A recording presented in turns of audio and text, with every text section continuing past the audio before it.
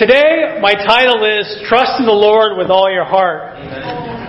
Before we get there, I want to share with you a little bit. There it is, trust in the Lord with all your heart. That's my dad. You know, that picture was taken in 1931. He was 21 years old. You know, to be honest, I didn't know him until much later in his life, right? Because I wasn't born yet. But, this reminds me of my dad was an interesting guy. You know, he always seemed to have a story to tell. You know, was game for travel, game for adventure. You know, he at 19 years old, he and a group of friends from Boy Scouts, believe it or not, decided to go to the World Jamboree in England. Now you have to recall that in whatever that was, 1929, it was a little hard to get across the country. So they drove in old cars, used cars. You know, the Campus Brothers would appreciate that, right? Campus folks. But they were Model Ts. That was the old car of the day. And they drove to Chicago, which is a long ways from California. And there they caught the train and then eventually on a steamship or a ship to England to take part in a jamboree of Boy Scouts in England. You know, he would go on in the Air Force to be a radio operator before World War II. So that doesn't date me as much as it dates him, I think. He was a farmer for a number of years. He went bankrupt farming in the 50s, and so he decided before I was born to take the other four kids, my mom, and go on a little vacation. And so they went to Alaska from California. It wasn't even a state then, believe it or not. And he got up there and he said, "This is awesome," and didn't go back. Didn't go back to get his stuff, just didn't go back. They were there. And he worked as an electrician up there, and I was born in Alaska. You know, and it makes me think about the things that I learned from my father. You know, there are still things that I do to this day because of what my dad taught me. And I would always call him Daddy, believe it or not, when he was still alive until, and that was in my late 40s. But, I learned that when I'm working on an electrical circuit, Nate, if it's hot, I always put my left hand in my pocket because that way it's much harder to get electrocuted and die. So I learned that from my father. That was a lesson I learned. I learned that before you speak, you should listen.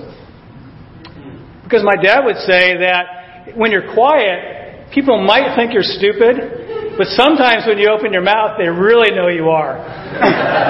So I still remember that. I learned that when it's freezing cold outside, like in Alaska freezing cold, it's better off to have a quart of gasoline than it is to have a quart of water. Because you can start a fire, there's snow, you can make all the water you want with a nice fire. I learned how to drive a car, a truck, a tractor, a motorcycle, a plane. Not because my dad taught me all those things, but because he thought it was possible, and he thought it was possible for me to do it. My dad never went to college, but he was a well-educated guy. When I struggled in college, and my freshman year I got put on academic warning, so don't follow in my footsteps that way. But he wrote me a note and said, it would work out. And guess what? It did. It worked out. My dad followed his heart. He lost his first wife, my mom, to cancer when I was 6 years old. He would go on to marry twice, each time marrying a friend that had lost their spouse, and then he would lose them to death. So basically, he outlived 3 wives. But from that lesson, I learned that at times you need to follow your heart. And I'm married to my friend and my sweetheart, right there, Jeanette. My dad had many struggles. He struggled in believing that God existed. He struggled in a long-term addiction to alcohol. But, even in those challenges that he went through, I learned from him. I learned things to focus on, things to avoid. But it was helpful to have an example from my father. God uses the example of a father to help us understand how He feels about us. How He feels about His perfect Son, Jesus, and the love that He has for us. My father, handsome dude, right? I don't think I looked that good when I was 21. Do I do? Wow, it makes me feel good. I'll stand up a little straighter. I wish I was 21 again. I would feel even better, right? But even though he wasn't perfect, I learned things from him that have made my life better. Jesus was crucified for claiming that God was his Father and that he spoke from God. In John 1 it says that Jesus gave us the right to become children of God. It's a big deal to claim God as your Father. Jesus killed. It really did. My earthly father taught me many things, but my heavenly Father gave me a perfect example in Jesus. And today I want to take a look at Proverbs 3 as we talk about that. It's funny. This scripture was on my heart last week. Sometimes you wake up from a deep sleep and you're thinking about a scripture. It happens to me occasionally. Usually I just wake up from a deep sleep and like Ralph's video, I'm just glad to be alive. But here it says in Proverbs 3, "My son, do not forget my teaching, but keep my commands in your heart, for they will prolong your life many years and bring you prosperity. Let love and faithfulness never leave you. Bind them around your neck, write them on the tablet of your heart. Then you will win favor and a good name in the sight of God and man. Trust in the Lord with all your heart and lean not on your own understanding. In all your ways acknowledge Him, and He will make your paths straight." If you haven't read Proverbs, it's unbelievable how many scriptures are there that I've heard that before, I've heard that before, I've heard that before. So this is I had to draw the lines here because I think I could have had the whole book of Proverbs if we continued. But this whole idea of letting love and faithfulness never leave me. As a son, I try to use the good things that my father taught me by taking them to heart. To let the warnings his life gave me, the whole hand in the pocket, right? Don't get electrocuted lesson. So I can learn from them. I can grow from them. But God speaks to me even more so in this proverb. He speaks to me by saying, "Don't forget my teachings. Don't forget what I said. Keep my commandments on your heart, Peter." Jesus would later say that everything He said was exactly what the Father told Him to say. He even said, He went out on a limb and He said, "My commands are not burdensome. They're not hard." Amen. I feel hard sometimes, right? This whole idea of faithfulness, that's what God expects of us. And, I was breaking it down. I should have had Ralph, the English major, help me with this, right? But faithfulness. So you got to have faith. You got to be full of it. So it's got to be complete. You got to be full of faith. So much that it represents you. So it's this characteristic about you. You're faithful through and through. When I think about the things that God has taught me, the things I've seen in Jesus that have been reinforced as a disciple, I just think of great examples of faithfulness that I've seen. We have a lot of great examples of faithfulness in this church right here. It's exciting as I think about just the different things. And, I'm going to miss seeing my friend, my buddy, Giovanni. I just hold him up. He and Nicole as great people of faithfulness. Yeah. I've been able to see him almost weekly for almost 2 years now. He reached out to me because he used to drive by my house on his way to work and back when he worked down in Virgins. And so I've shared before, he helped me build bridges on my house, haul big hunks of wood, around. He was able to climb up on the ladder 30 feet in the air where I would panic and die and fall off of the ladder. But he was able to do that. And more recently, we've spent time together just studying out how we can grow and mature as disciples. Yeah.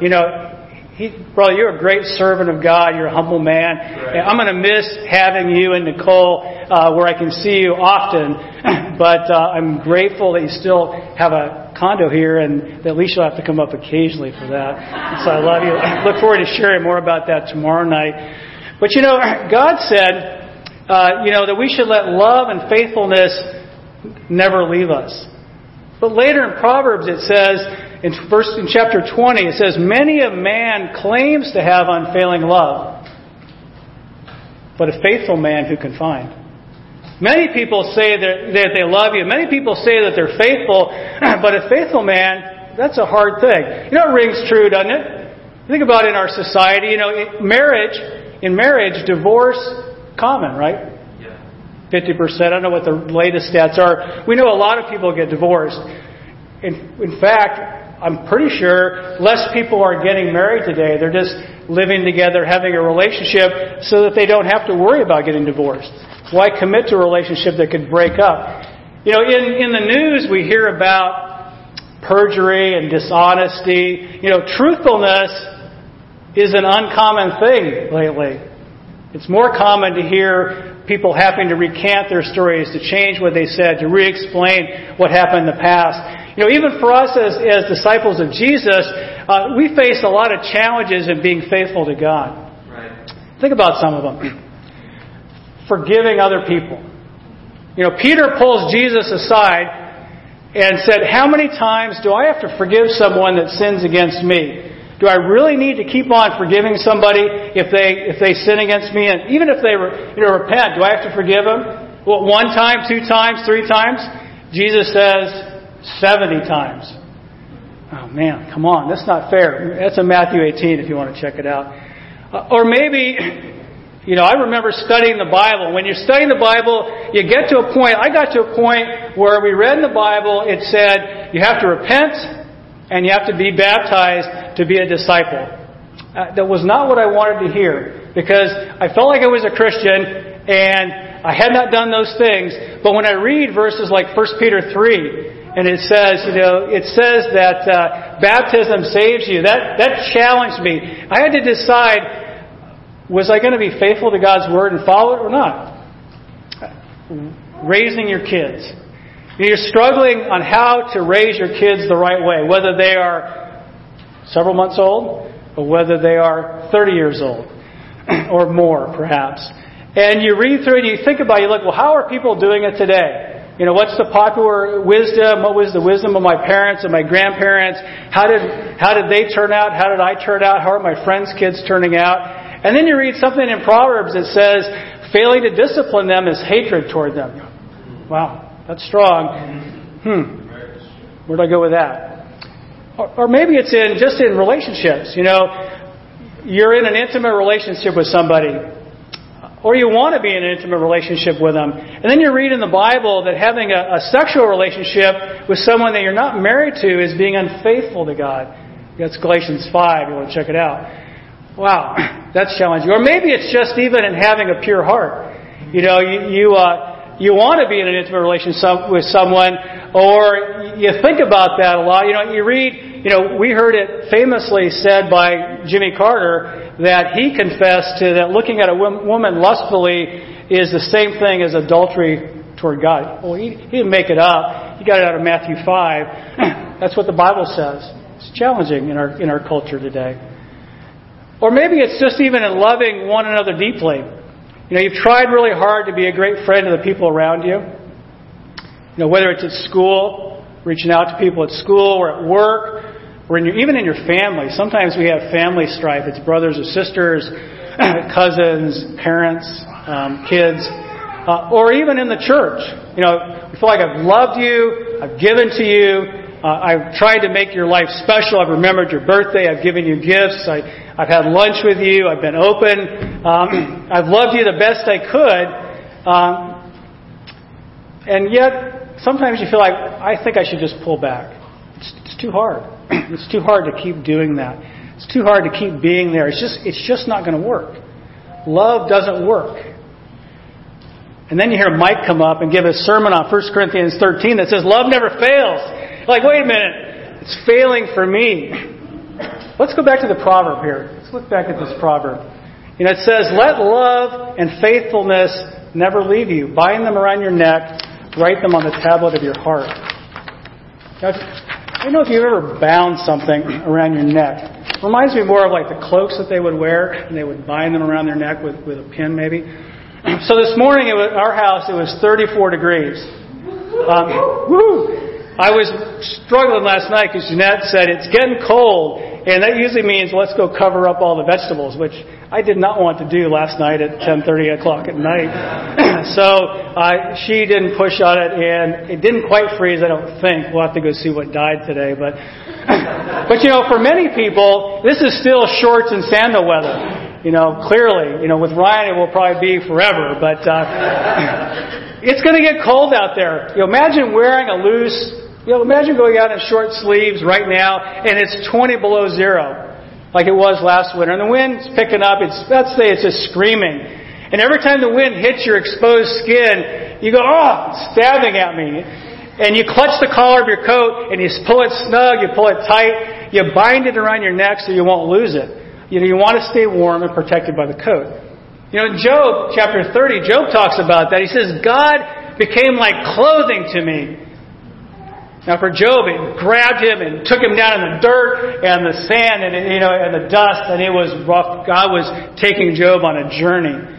Or in Ezekiel, in Lamentations, like we were singing from this morning, Jeremiah perhaps writes that the sins of the people have been bound up like a yoke, and they've been woven together, and they've been wrapped around my neck, and they're sapping my strength away.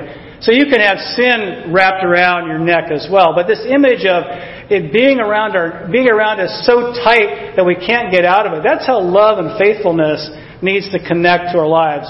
Think of stretch clothing. It needs to be like stretched, like sweatpants or spandex around you, where God's love and faithfulness is directing, it's driving your life, it's tightly connected to us. It says that we should write love and faithfulness on the tablet of our heart. Tablets in the day, they were different, right? They weren't iPads. That wasn't a tablet. A tablet, think of Moses and the Ten Commandments with these big, a tablet, think of the big slab of stone that, you could carry. In the movies, I think Moses carried two. They probably were heavy, but the thing that strikes me about a tablet is that it took special tools to write on it. Like it took, a chisel and a hammer. So it wasn't like you were going to take a quick note. You were going to take a hammered out note. And you really weren't looking for long, wordy statements. You were trying to make them concise, brief, because adding an extra word or two meant chiseling in even more words on that piece of stone. Hard. Imagine your date timer if you had such a thing as stone tablets, right? I like the iPads. I think I'll just keep it on an iPad or an iPhone. But even going beyond that, beyond the difficulty in carving something into a tablet of stone, how about tableting, and how about putting it in the tablet of the human heart? Yeah. How much harder is it to get stuff to be imprinted in your heart? It talks about, Jeremiah talks about it being an everlasting witness. That those stone tablets, they were written out so that they would be an everlasting witness of what had been written down. How much more when we develop a conviction in our heart that becomes an everlasting witness for us. Paul talks about it in 2 Corinthians 3. He writes to the Corinth church and says, you show that you are a letter from Christ, the result of our ministry, written not with ink, but with the Spirit of the living God, not on tablets of stone, but on tablets of human hearts. God impacts us through people. Paul says it was a result of our ministry. We went there to Corinth. We proclaimed Jesus. Jesus had an impact on you, and now you are not just different. You're not just clothed differently. You're clothed like you're clothed with God. You're clothed like you have His Word written on the tablets of your heart. It's not just a surface thing. I saw on Facebook we were doing some tattoos, henna last night, right? And I think those are not permanent, right? Those are temporary. Amen. But imagine if the things that were written on your heart were just temporary and they just washed off. How much better if they're permanent? You are to become a letter from Christ. He wants to write His message on your heart. His love and faithfulness want to be bound around your necks and written on your heart. Let's look back at Proverbs. So continuing in verse 5 it says, trust in the Lord with all your heart and lean not on your own understanding. In all your ways acknowledge Him and He will make your paths straight. this one really sticks to my heart. This is the passage that's in my memory that came up when I was thinking the other evening. That trusting in the Lord with all my heart. How do I go about it getting this love and faithfulness on like it was clothing? How do I write it on the tablet of my heart? How do I write it in such a way that I look to God instead of looking to my own understanding? I don't know about you. My nature is first to think about, well, what do I think about that? What's it mean? I tend to go to my own understanding rather than to go, well, this passage is hard. I think I'm going to go God's way. Let's look at 1 Corinthians 10. In verse 13, it should be familiar. It says, no temptation has seized you except what's common to man. And God is faithful. He will not let you be tempted beyond what you can bear. But when you are tempted, He will also provide a way out so that you can stand up under it. Amen. God is faithful. We want to look for faithfulness. Let's go to God. It says, when we are getting tempted, it's in the same way as everyone else. It's common. So when I get tempted, it's the same way as the most spiritual, religious, awesome, godly, powerhouse, role model. I'm tempted in the same way they are. You know what? But I'm tempted in the same way as the most evil, unspiritual, ungodly, awful, adjectives or whatever on there, person. I'm tempted in the same way because it's common to both of us. In fact, it's common. Jesus was tempted in the same way that we are. Everything that I feel, the most godly, the least godly, Jesus, who's the most godly, was tempted in the very same way. It's all common. So when I feel things like no one else is going through this kind of temptation, nobody has it as rough as I do, nobody has been burdened with a sin as much as I have, it's just not true. It's common. It's common. However I'm feeling burdened by a sin, it's common to other people. Maybe I even feel that seems like I look to other brothers and sisters and they are challenged by something and they just repent of it quickly and they move on and everything is awesome. It reminds me of that song from, was it the Lego movie? Like, everything is awesome, Yeah, right. Like, oh, that is phony. Sometimes it feels that way. Where is this way out that Paul writes about? Think about the ways out that you have not yet availed yourself of. Have you asked someone who knows you about, why am I stuck in this? This is common to people, common to man. I'm struggling with it. How do you think I can get out of this? They might have some insight for you. They might have some wisdom. They might have some faithfulness for you. Maybe it's even just praying about it. I'm going to pray about this. I'm going to fast about this. God's faithful. I want to be faithful to Him and not feel like I'm stuck in this temptation. In the middle of a temptation, it's really hard to imagine what the straight path, make your path straight, what the straight paths look like. Right. In all your ways, acknowledge Him. In the ways where it's easy, there's some things that are easy. Some things are hard. But acknowledge Him in the ways that are hard. Look over in Daniel 3. If you want to, I'll read it from in a sec. But if you want, in Daniel 3, there's a story there. It's about a bad guy, King Nebuchadnezzar. And he is pretty much into himself. He makes an idol. Anybody here ever made an idol? Yeah, not a real. I've never made a gold idol. He made a gold idol. I have like 10 karat gold in my wedding ring. That's about all I got, and some in my teeth. But he made an idol 90 feet tall. So how tall is the ceiling, you think? 15 feet? Not basketball. It's not basketball goal height, right? So it's maybe almost 50% more. So maybe it's 20 feet. So he made an idol that was 4 or 5 times taller than the ceiling. It's pretty big. Probably could almost see that from Shelburne. And if it was flat, maybe. And it was 9 feet wide. And I'm pretty proud of it. So he said, we're going to have this special jingle made up where all the musical instruments play. And when you hear that music, you're to bow down to this and worship my idol, because it's pretty awesome. And he then put out, we're going to have a penalty if you don't worship the idol. We're going to burn you in a furnace. That's the deal. That's sort of the rule. And so That would be hard. That would really call your faithfulness into play, right? 90-foot idol, hear the music, and Shadrach, Meshach, and Abednego, they didn't worship the king's idol. They're just not down with that. They were going to be faithful to God. And it was a little bit, I guess, before some of their coworkers turned them in, ratted them out. And so the king brought them in, and he gave them a chance to repent. He said, okay, just start doing it now, it'll be fine. But in verse 16 it says, Shadrach, Meshach, and Abednego replied to the king, O Nebuchadnezzar, we do not need to defend ourselves before you in this matter. If we're thrown into the blazing furnace, the God we serve is able to save us from it. And He will rescue us from your hand, O king.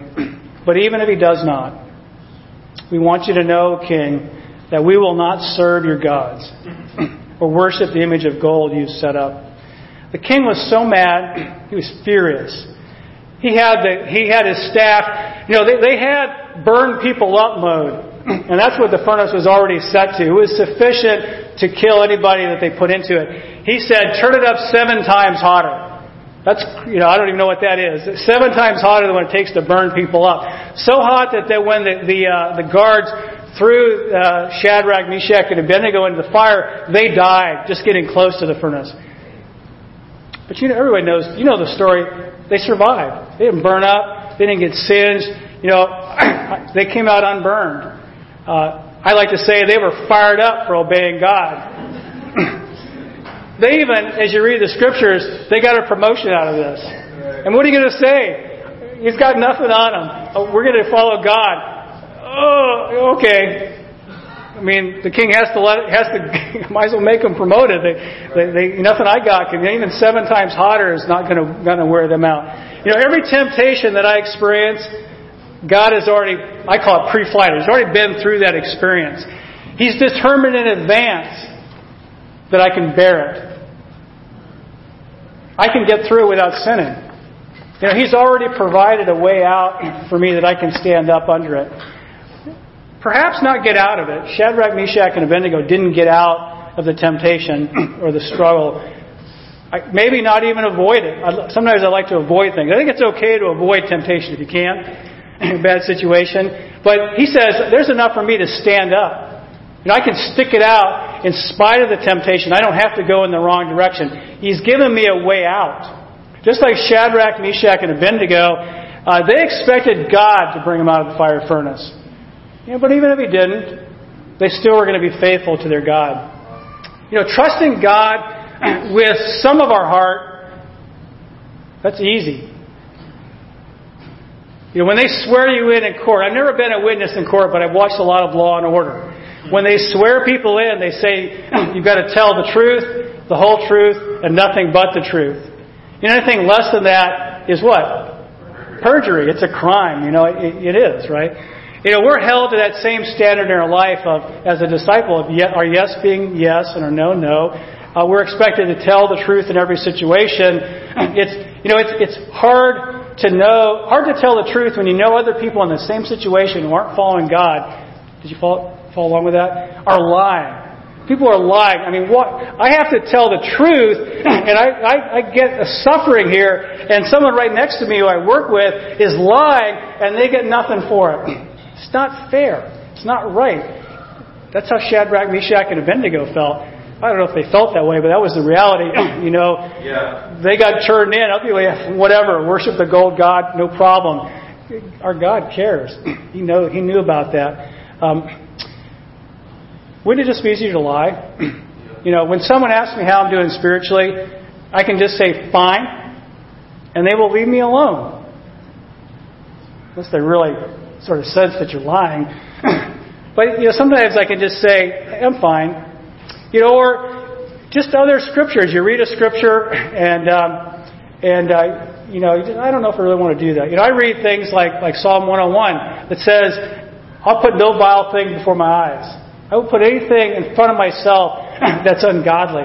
I think that's a challenge in our media society where there are lots of ungodly things out there that you would never do, but you can see all the time. Think about that. Or even just in my thoughts. Sometimes I can think about things and, Nobody knows. Am I going to be truthful, faithful, full of God's Spirit in what I'm thinking? I want to tell you a story here as we finish up. Again, I didn't have my video app together. I would have taken the video. But, over the summer, there was a video on CBS News. We watch every Friday night. There's a guy named Steve Hartman. If you haven't seen it, maybe you're not old enough to watch TV news. But it's a great story about how something miraculous has happened. And this story was amazing in that it was a husband and wife, and the wife was in New York City and got hit by a car. And she was in a coma for a month, variously seriously injured. And at the end of it, when she came back out of the coma, she had forgotten the last 15 years of her life. So in those 15 years ago, she was married to a different guy who had passed away. She remembered her now 18-year-old and 16-year-old kids. She remembered them as being 2 and whatever. She lost the last 15 years of their life. She didn't even remember her current husband. I've never seen you. Who are you? And so what he did, he chose to, in their house, everywhere you could see, put up pictures of things that they had gone through. And he proceeded to decide, I'm going to restart this relationship from the very beginning. I guess I have to court you. And so he proceeded to date her, court her, even to this day, sitting down with her and say, well, look at this family picture of things we're doing. You did this and I did that to help bring back her memory. And at the end of it, she decided that he was the one. And they renewed their vows. I guess technically they didn't have to get remarried because they were still married. She just knew nothing of it. But she made a decision that I will now come back from where I was. I will rejoin it. I have a new start. And that's what I like to think about in faithfulness. Imagine what it would be like if we were clothed with faithfulness and love. Imagine it was like spandex on our body. Or as some others say, like white on rice. Imagine, trust in God with everything you've got. Letting your own understanding take the back seat. You've decided to just let God be in charge. Think about the areas that I've been holding back in my trust of God. I'm going to take time this week to put this verse into practice. Trust in the Lord with all your heart and lean not on your own understanding. In all your ways, acknowledge Him, and He'll make your path straight. Amen.